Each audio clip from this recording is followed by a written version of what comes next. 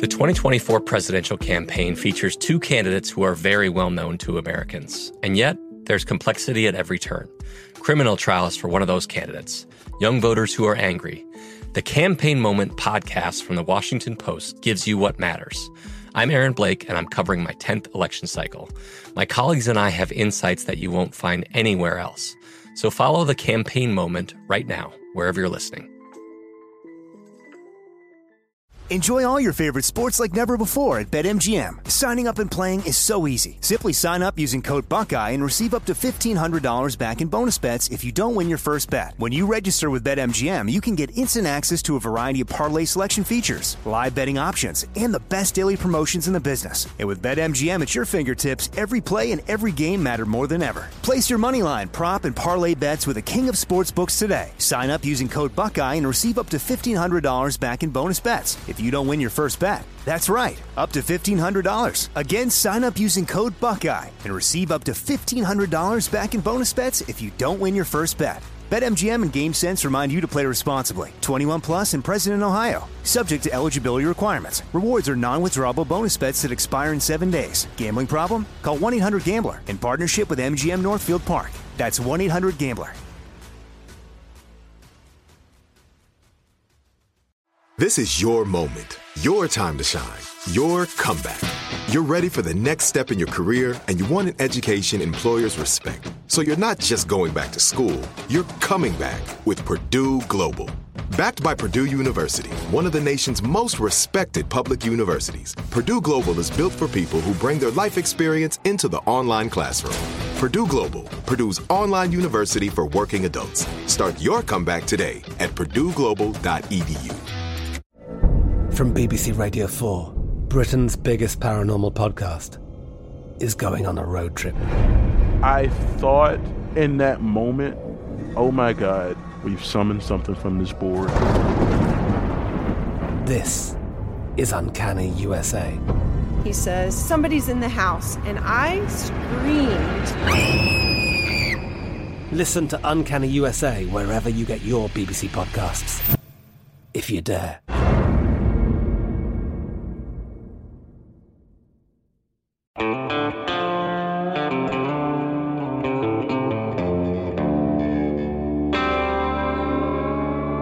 Body Bags with Joseph Scott Morgan.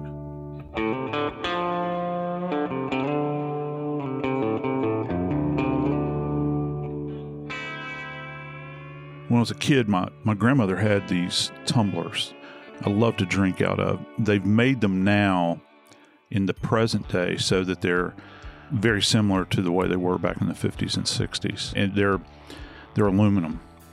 And you can actually see the condensation kind of dripping off the sides. And for me, that always indicated a cool, refreshing drink. There's an alcoholic beverage out there that uses a similar mug, but it's made out of copper. And it's equally as refreshing, but with, of course, the added alcohol that comes along with it. Here's the recipe.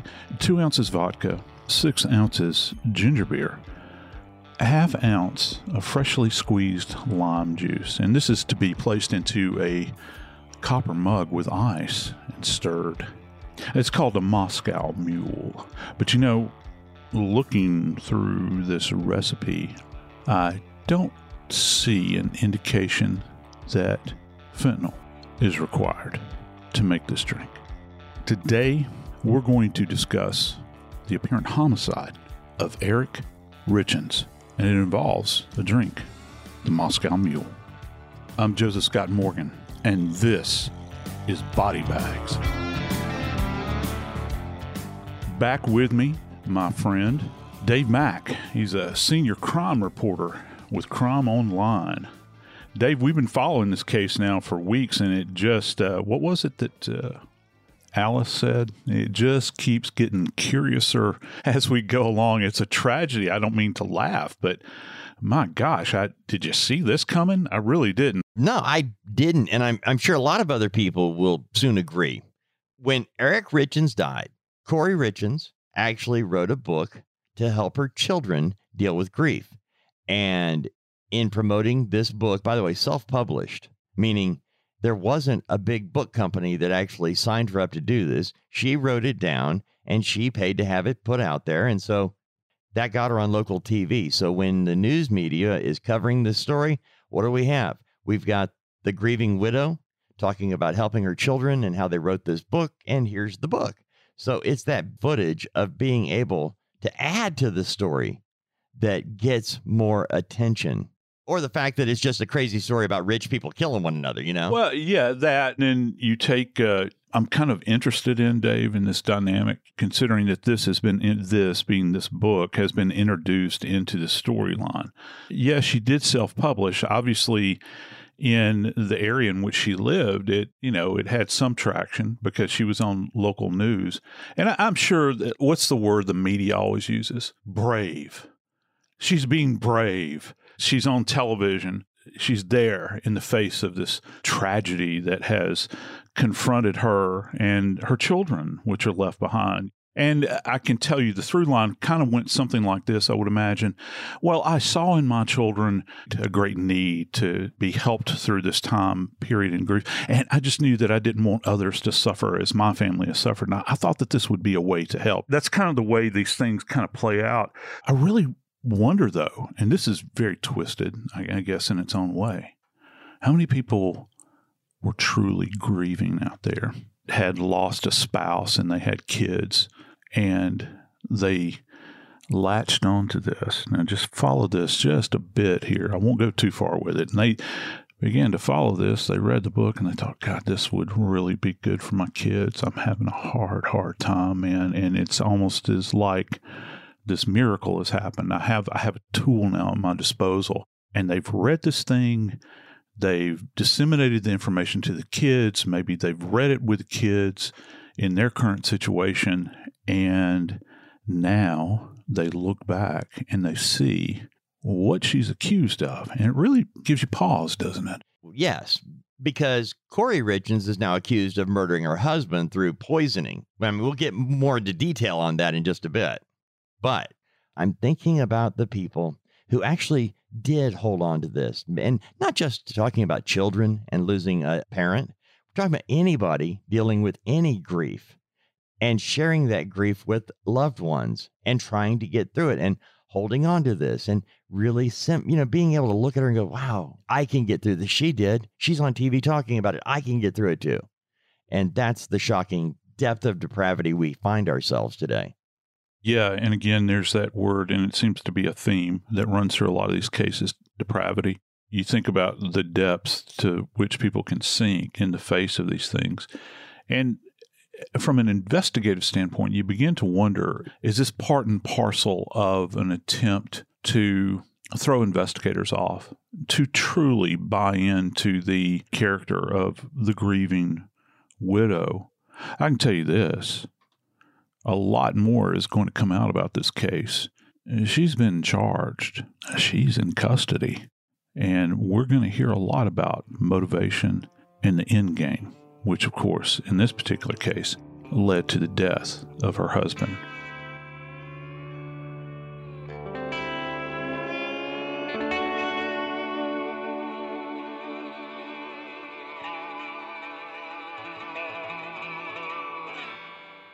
I'm Joseph Scott Morgan, and a big shout out to Astapro for sponsoring this episode and providing free samples. I live in an area where allergies are a day-to-day issue, and finding an over-the-counter option for relief is like the holy grail. I use Astapro, and I strongly recommend you give it a try. Astapro is a first-of-its-kind nasal allergy spray, and it's the fastest 24-hour over-the-counter allergy spray. It starts working in 30 minutes, while other allergy sprays can take hours. Astapro is the first and only 24-hour steroid-free allergy spray. Astapro delivers full prescription strength indoor and outdoor allergy relief from nasal congestion, runny and itchy nose, and sneezing.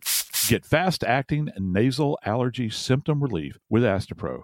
Go to astaproallergy.com for a discount so you can Astapro and go today. ASTEPRO allergy.com. Astropro and Go. Use as directed for relief of nasal congestion, runny nose, sneezing, and itchy nose due to allergies. The best conversations I have with my colleagues are the ones that happen when no one is looking, when we're not 100% sure yet what to write. Hopefully, having conversations like this can help you figure out your own point of view. That's kind of our job as Washington Post opinions columnists. I'm Charles Lane, Deputy Opinion Editor. And I'm Amanda Ripley, a contributing columnist. We're going to bring you into these conversations on a new podcast called Impromptu. Follow Impromptu now, wherever you listen. Enjoy all your favorite sports like never before at BetMGM. Signing up and playing is so easy. Simply sign up using code Buckeye and receive up to $1,500 back in bonus bets if you don't win your first bet. When you register with BetMGM, you can get instant access to a variety of parlay selection features, live betting options, and the best daily promotions in the business. And with BetMGM at your fingertips, every play and every game matter more than ever. Place your moneyline, prop, and parlay bets with the king of sportsbooks today. Sign up using code Buckeye and receive up to $1,500 back in bonus bets if you don't win your first bet. That's right, up to $1,500. Again, sign up using code Buckeye and receive up to $1,500 back in bonus bets if you don't win your first bet. BetMGM and GameSense remind you to play responsibly. 21 plus and present in Ohio. Subject to eligibility requirements. Rewards are non-withdrawable bonus bets that expire in 7 days. Gambling problem? Call 1-800-GAMBLER in partnership with MGM Northfield Park. That's 1-800-GAMBLER. This is it. Your moment. This is your time to make your comeback with Purdue Global. When you come back with a Purdue Global degree, you create opportunity for yourself, your family, and your future. It's a degree you can be proud of, a degree that employers will trust and respect. Purdue Global offers working adults like you over 175 flexible degree programs to meet your specific career goals. These include associate, bachelor's, master's, and doctoral degrees and certificates. Purdue Global degree programs range from nursing to business to communication and more. Whatever your interest, we have the degree that will move you forward. You have the knowledge, you have the experience. Now it's time to get credit for the work you've done and earn the recognition you deserve with Purdue Global, Purdue's online university for working adults. You know you're worth it. We do too. So don't wait another second to get the degree that will take your career to the next level. Start your comeback today at purdueglobal.edu.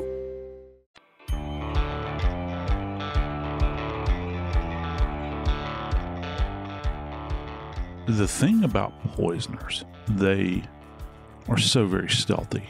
I appeared on a television show, several episodes, a thing that was produced down in Australia called Poisonous Liaisons. It was one of the most satisfying things I'd done, and all of the deaths that we covered on that program had to do with poisoners.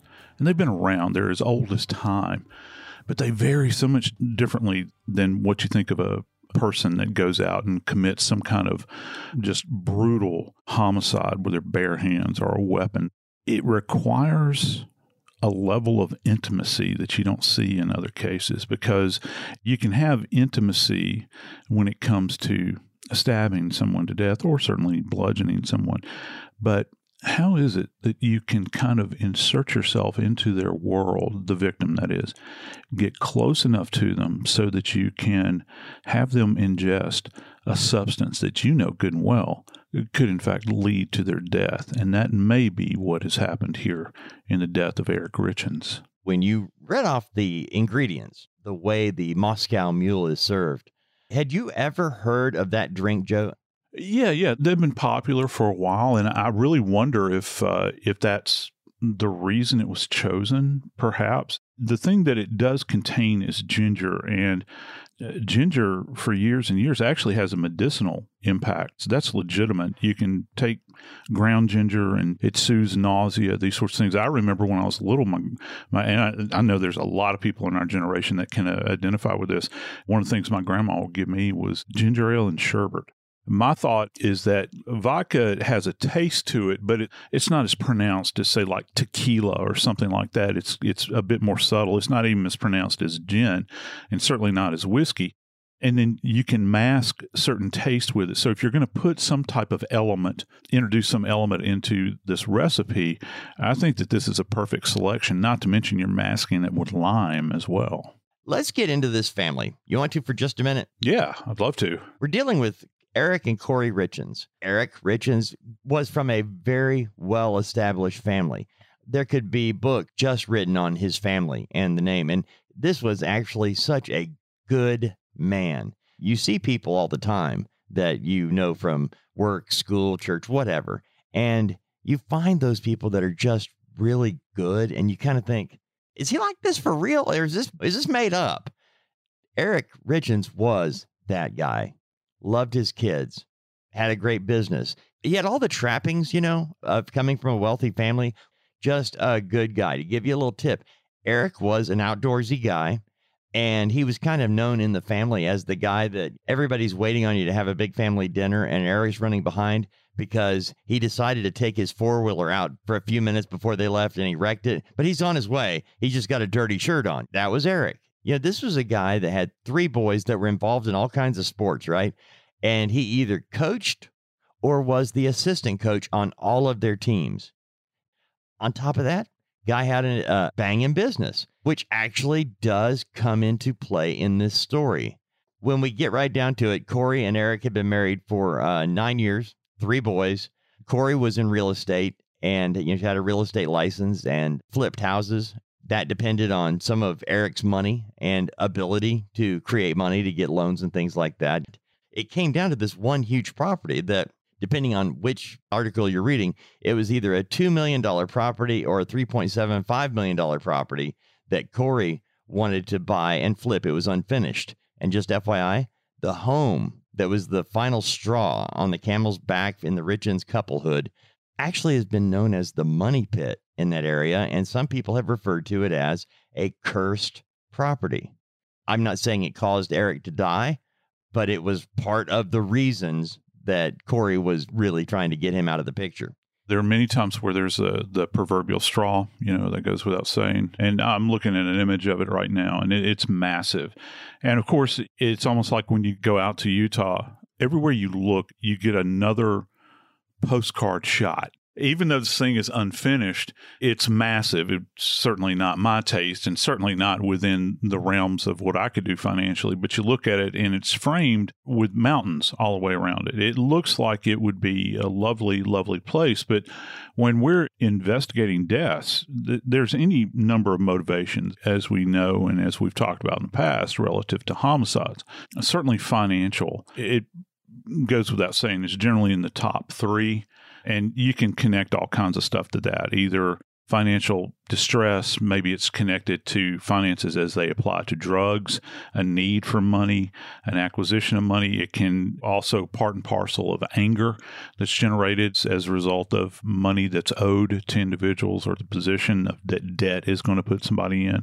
But is this catastrophic enough? Is this situation? Because, there's a lot of people out there that have pulled themselves out of the ditch, proverbially, certainly in real estate, that have made horrible decisions over the years. I don't know that it rises to the level where you think, well, the only answer I have here is, am I going to take the ultimate step and murder my spouse over it? So that leads me to the question is this the first time out of the gate that she has attempted to do this? Because as has been alleged by the authorities, when you're thinking about how much of a dosage to apply to an individual, this requires considerable amount of thought. If you approach it as if it's a scientific endeavor, there have been cases over the years where people have applied graduated amounts of a substance to some medium like a drink or food or something like that, and say they ate that, they got a little bit sick, and it didn't really have the impact that I thought that it was going to have. Let's go ahead and kick it up a notch. And this does, it requires a certain level of nerve, if you will, in order to get close enough to somebody to do this. When you look at their relationship and you have the picture being painted, Eric Richens is the dream father. There was a lot going on negatively with regard to Corey Richens and what she was doing. Reportedly, she was stealing from her husband financially. And he didn't just find out about it a week before he died. The actual thieving she is accused of began about 2.5 years into the marriage. They got married in 2013. By 2016, she was already stealing money. And we're not talking a little bit here. reportedly hundreds of thousands of dollars, Joe Scott Morgan. Eric found out in 2020. That's when we know he actually found out that Corey had taken out at least $100,000 from his accounts. We mentioned the business accounts. He had access to a lot of cash. She borrowed large amounts of money on his credit cards, over $30,000 there. She actually borrowed $250,000 using a fraudulent power of attorney, forging his initials on documents, allowing her to act on his behalf. And he found out about it. This is, again, a couple of years ago. So already, Eric knew what his wife was all about. He was making plans to get himself out of this. His biggest issue with the boys wasn't money, but he was making plans. And that's why when we look at the last few months of their life together, Corey realized she's losing the cash cow. If she can get rid of him and keep the money, her life keeps cruising ahead. Where when you mentioned more than one time, as far as we know, she hadn't killed anybody up to this point. So I imagine figuring out what do I use to kill him, she probably had to do some research there. And she happened to have a friend, I put that in air quotes, don't know how close they were, but somebody she had known for a while who was actually kind of a drug dealer. And so I'm sure they had a few discussions about, hey, what kind of drugs could I use for XYZ? And that's where this all began. So I'm wondering, at what level do you find out how much a person has used to poison somebody? Can you go back and find out, did she try to use other chemicals to kill Eric in the months leading up to his actual death? Is there a way to figure that out? No, not most of the time, where you can go back and check. What you're looking for is to see if drugs have been metabolized in the system. And that means kind of gone through the cycle where it passes through initially from initial ingestion or initial injection, however it is applied, and it passes out of the system. Drugs do have a life. They have a half-life within the system. But, I found out something else interesting about this case. Apparently, at some point in time, it has been alleged that Eric really believed that she may be trying to kill him. There was one instance where he had eaten a sandwich, I think, that had been given to him, and he began to have what he thought was an allergic reaction. As a matter of fact, it had gotten so bad that he had to use one of his kids' EpiPen injectors to get over the hump with this. I don't know that really how deeply at that time this was dug into. He had apparently mentioned it to some of his peripheries in his life, that he thought that maybe she was trying to kill him. But at that point in time, I guess he was thinking that maybe it was an anaphylaxis event, which you can have a seizure. I'll have to tell you about a case I worked many years ago where the lady committed suicide via anaphylaxis. I'd never worked anything like that, and it's a horrible way to die. But at least his perception at the time was that he started out, I believe, in that particular case where he took a small dosage of Benadryl, which can help in milder cases, but he felt the need or compelled to grab hold of his child's EpiPen and inject it into his leg, which is an intramuscular injection where you go right down into the muscle of the leg, generally the meaty part, and slam this thing home. And it's very powerful. And this attack that he was having subsided at that moment in time. So is this indicative of a history? Perhaps, that there's something going on, but there's really no way from that perspective where you could go back and see, in fact, if whatever substance that was that had been applied to him was present at autopsy.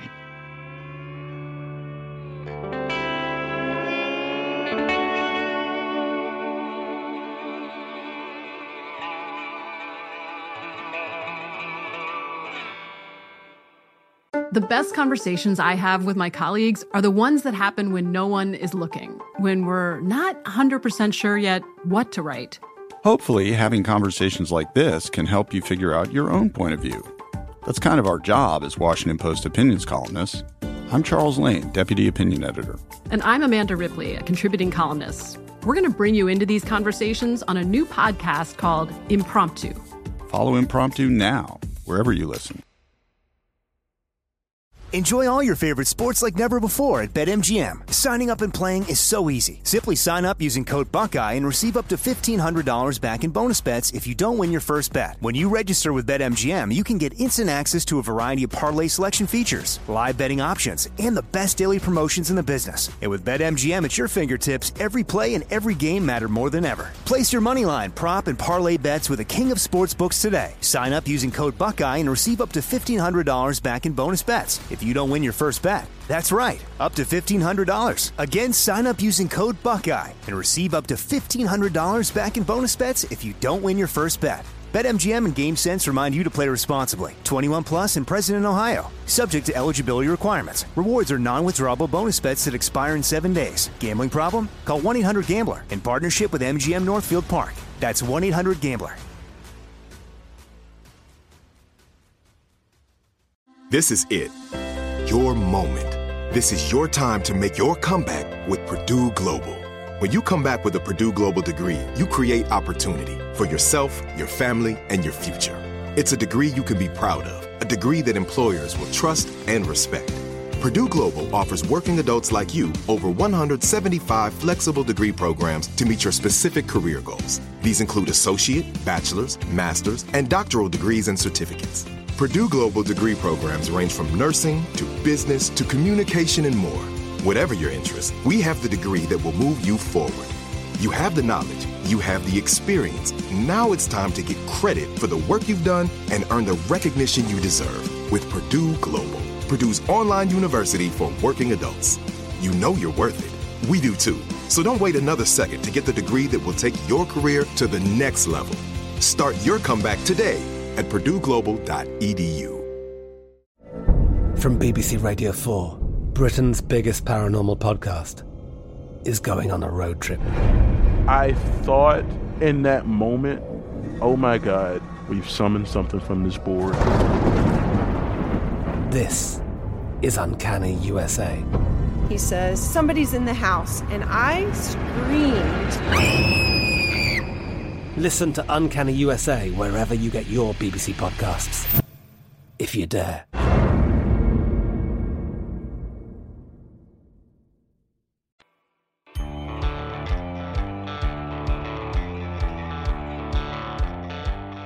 It's not within the norm for 39-year-old active males with no previous medical history to suddenly die. It doesn't work that way.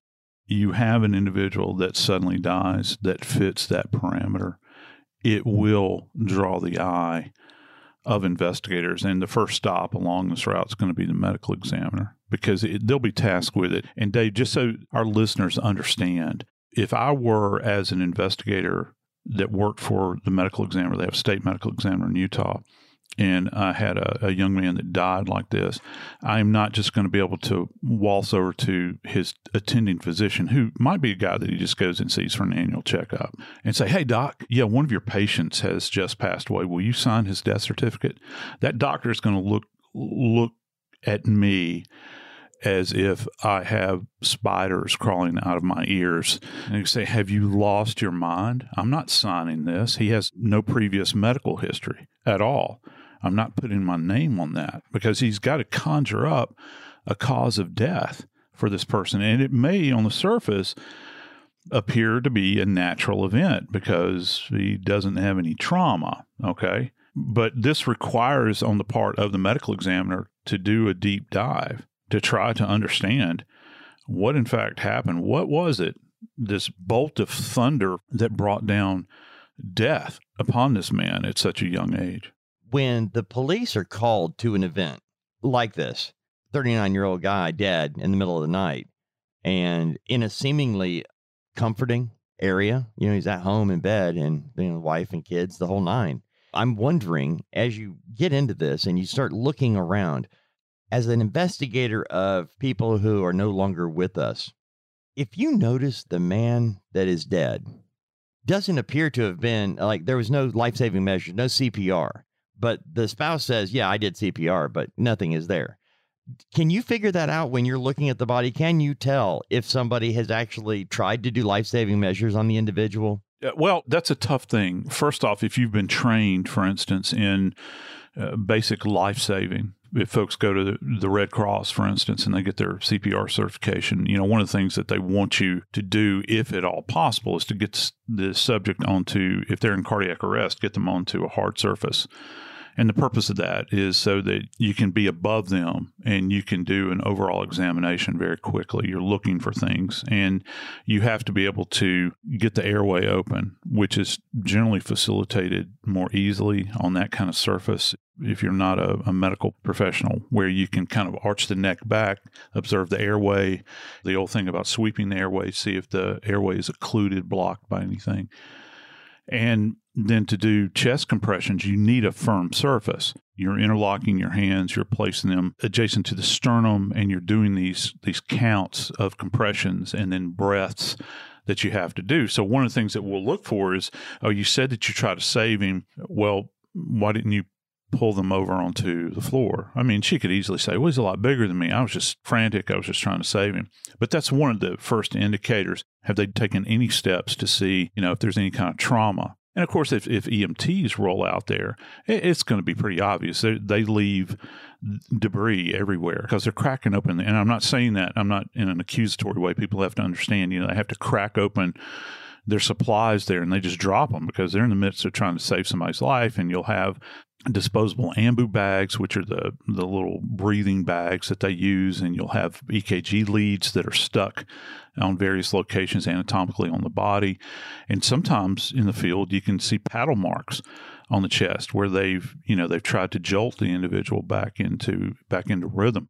As an investigator, you want to try to understand, is there anything that stands out here? Is there anything at the scene that is going to give me pause to think this is something there was an old forensic pathologist that used to tell me in the morgue. He says, I want to know if there was anything to indicate that this death is something other than as advertised, is what he would say. And so that became kind of a key feature in my mind as I'm looking at deaths. Is there anything here to indicate that this is something other than as advertised by the family? Because the family, who in this case is going to be the person that discovers them, is going to be the person that's setting the tone for the narrative. And that's what got my attention. According to court documents, Richens and his wife Corey were celebrating a business accomplishment the night he died. Corey reportedly made Eric a Moscow mule and brought it to him in the bedroom. In the meantime, Corey says she went to help one of their children and didn't return to bed for several hours. It was then she noticed Eric was cold to the touch, and she calls 911 and is supposedly attempting to give Eric CPR. According to the arrest affidavit, though, first responders arrived, and it seemed as though she really hadn't done anything. There was apparently amount of blood in his mouth that made them realize that she's lying. So immediately you've got a dead 39-year-old man. There's no bullet wounds. There's no knife wounds. There's no other indications on his body that anything has been done to him. And yet she claims she performed CPR. There's evidence she didn't. So they're going to have to run a drug panel, I'm guessing. They're going to have to figure out a toxicology. So when they do that, Joe, and this is just because I don't know, what are they testing for? I mean, are you just testing for cocaine, pills? I don't know what the test includes, but I'm guessing in this day and age, there would be a pretty long list of drugs and things to test for in a person these days. Yeah, there are. And let me give you, I'm so glad you mentioned this about the evidence of blood in the mouth. And you make a valid point here regarding the presence of it and an absence of it, say, for instance, on her. Because if you're doing mouth to mouth, there'll be that transfer of substances out of the mouth. I've interviewed people that have had vomitus on their face as a result of doing CPR. And I know that's really disgusting, but this is body bags. That's what we talk about. And that's evidence. It's evidence of something that has occurred. But when you begin to think about blood in the mouth, I'd be very curious to know what his pallor was like. The pallor is a term that people use regarding the coloration of the body. And we have mentioned this before. Remember, I've talked about how people that are in congestive failure have almost an eggplant color to them, where they'll be purple. And that goes to congestion. And what we look for is the level of congestion from what they refer to as from the nipple line to the top of the head. Well, if that's going on, and we suspect that it is some kind of congestive failure that's going on, and we know he doesn't have, say, heart disease or something like that, then things come to mind. We begin to think, was this a sick seal death? Or was this a drug death? And because many drugs that are out there, you mentioned the panel that's run, and this is referred to as a postmortem panel. Was there anything on board? And let me tell you the three sources primarily that we draw from the body at autopsy. First off, we draw blood. Most of the time that's going to come from the aorta, which is the large vessel that runs off of the heart. Okay. And sometimes we'll have to go for peripheral blood, particularly if you've got a real massive trauma case. You might have to I've had to go into the femoral artery in the leg in order to draw blood because there's been such copious blood loss. Then we're going to go and grab urine.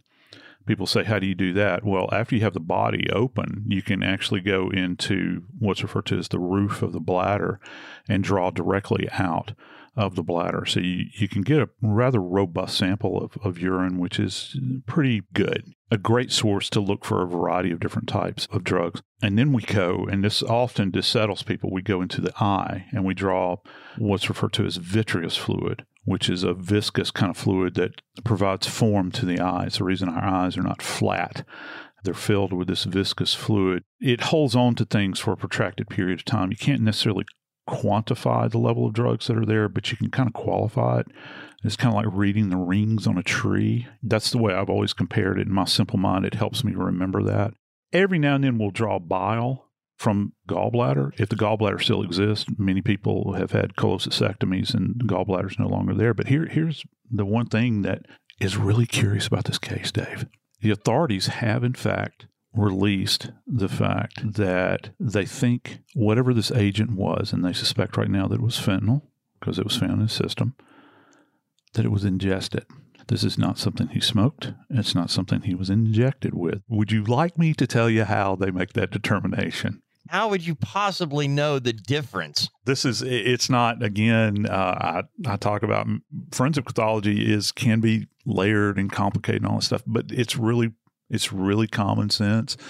We take gastric samples. So when we're doing our dissection in the body in the morgue, what happens is that when the stomach is examined, first off, you don't examine it inside the body cavity. You tie it off superior, like at the base of the esophagus where it kind of dumps into the top part of the stomach. You tie it off there. You clip it above the tie off. Then you go inferior or below the stomach where it dumps into the small bowel. And there's a loop of bowel that comes off there. Well, you go through there and you tie that off.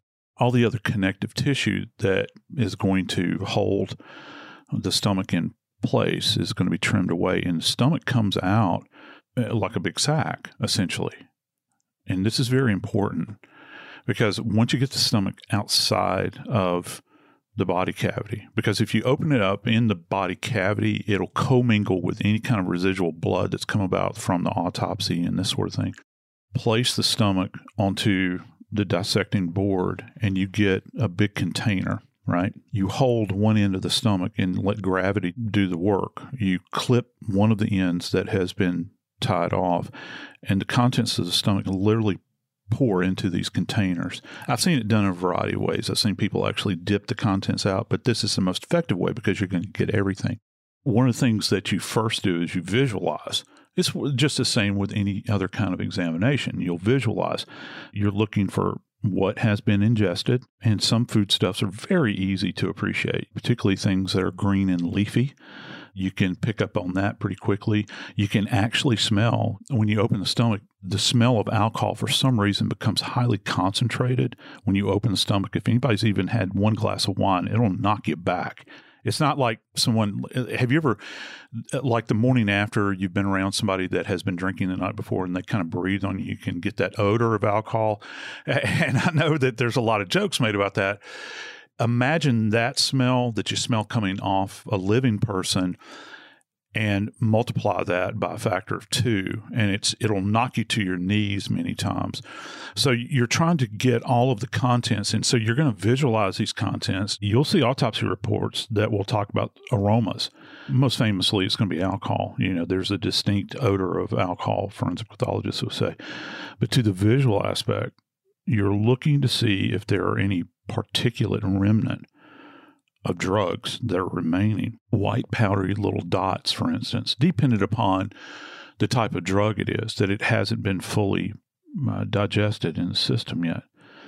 Now, if that fails, you take a sample of that gastric content. Remember, I talked about how we dumped it into a container.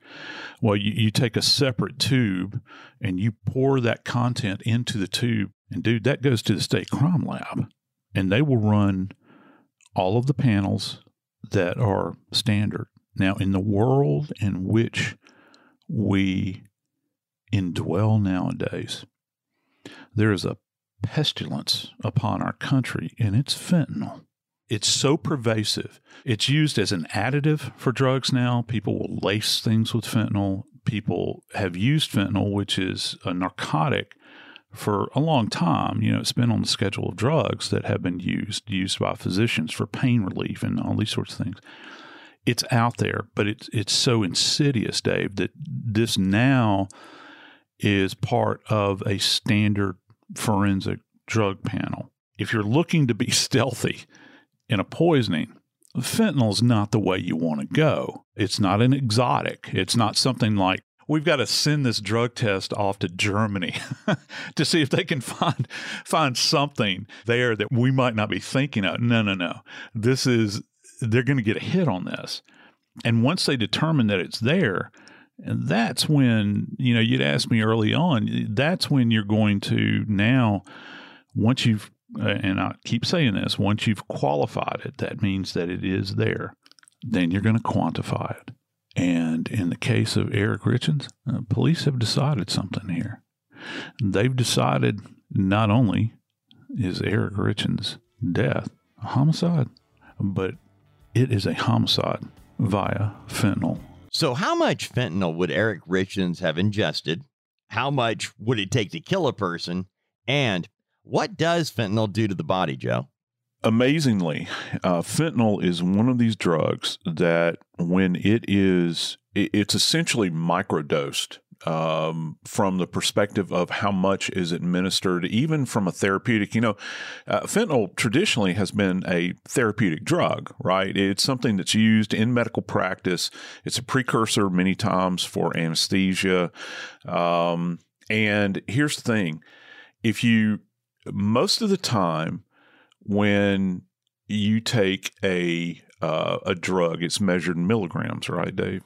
So if it's measured in milligrams, think about this. Fentanyl is administered in micrograms. Okay, so just so you understand, 1 microgram of fentanyl is equivalent to 0.0001 milligrams of another drug. And when you get up into the level of, say, for instance, now we're talking micrograms, not milligrams. When you start to get up into like 150 micrograms, you're starting to get up into that lethal level. It doesn't take much. As a matter of fact, there's a couple of great images that are online. People can appreciate this. It is a granular presentation of fentanyl adjacent to a penny. And when you see this comparison between the two, the penny, and everyone knows what a penny looks like, the penny looks gigantic. And just that small dosage that's being demonstrated there in a physical sense, because it's really hard to wrap your brain around these numbers. It looks so tiny, but it is so very, very lethal. You have to think about what the mechanism is that occurs when fentanyl is ingested. What's its purpose? Well, the purpose with fentanyl being a precursor, for instance, for something like anesthesia, something that's going to put you into that kind of dreamlike state. It's going to press you down and down and down. Well, if you give a person too much of this stuff, it automatically goes to work, obviously, on the brain, the neurological centers, but more specifically, it really compromises, depending upon how much you have, on board, it really compromises your ability to breathe. It will send, and how many times have we talked about this on body bags with a lot of other drugs, particularly heroin? It will send the individual into respiratory distress. And can you imagine, you're in this kind of dreamlike state and there's no way to kind of climb up out of it, but maybe, just maybe, you're sensing your inability to breathe. It's like being held beneath water and you can't breathe, you can't come up out of it, and your body's reacting. You start to convulse, perhaps. Your brain is screaming for oxygen, but you can't uptake it at all. And so this is going to lead to respiratory failure in many of these cases. You'll see that presentation that we see with heroin many times, where the people will turn that kind of eggplant shade of purple. They'll have the frothy edematous cone that's coming out of their mouth. And you just know that it's a horrible, languishing way to die. It's and it can. This is the really kind of scary thing about it, is that it can be done so very stealthily.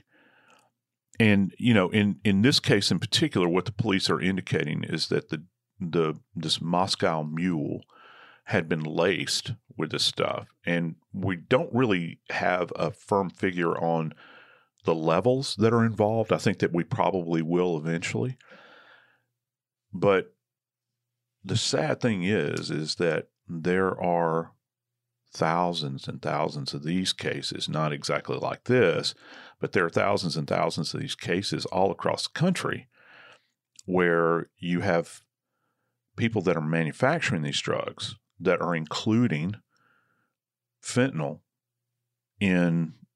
within the drug itself that they're selling, whether it's cocaine or heroin or whatever. And the thing about it is it's like putting snake venom in everything that's being sold.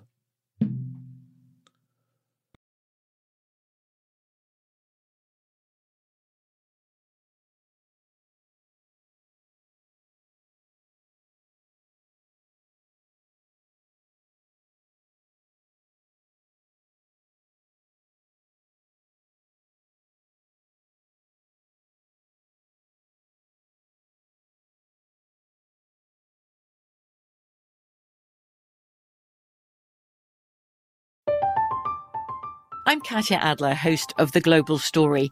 Over the last 25 years, I've covered conflicts in the Middle East, political and economic crises in Europe, drug cartels in Mexico.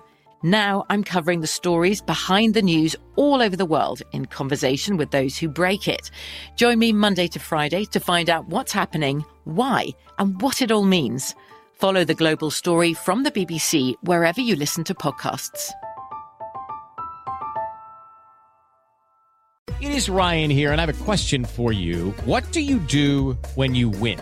Like, are you a fist pumper, a woo-hooer, a hand clapper, a high-fiver? I kind of like the high-five, but if you want to hone in on those winning moves, check out Chumba Casino. At ChumbaCasino.com, choose from hundreds of social casino-style games for your chance to redeem serious cash prizes. There are new game releases weekly, plus free daily bonuses, so don't wait. Start having the most fun ever at ChumbaCasino.com. No purchase necessary. VGW Group. Void where prohibited by law. See terms and conditions. 18+. Xfinity has free premium networks for everyone this month, no matter what kind of entertainment you love. Addicted to true crime? Catch killer cases and more spine-tingling shows on A&E Crime Central. Crave adventure? Explore Asian action movies on Hi-Ya. Searching for something extreme? Check out skating, snowboarding, and more on Fuel TV Plus, the global home of action sports. And find crowd-pleasing bops on iHeartRadio's Hit Nation playlist. There's new free shows and movies to love every week. Say free this week in your Xfinity voice remote.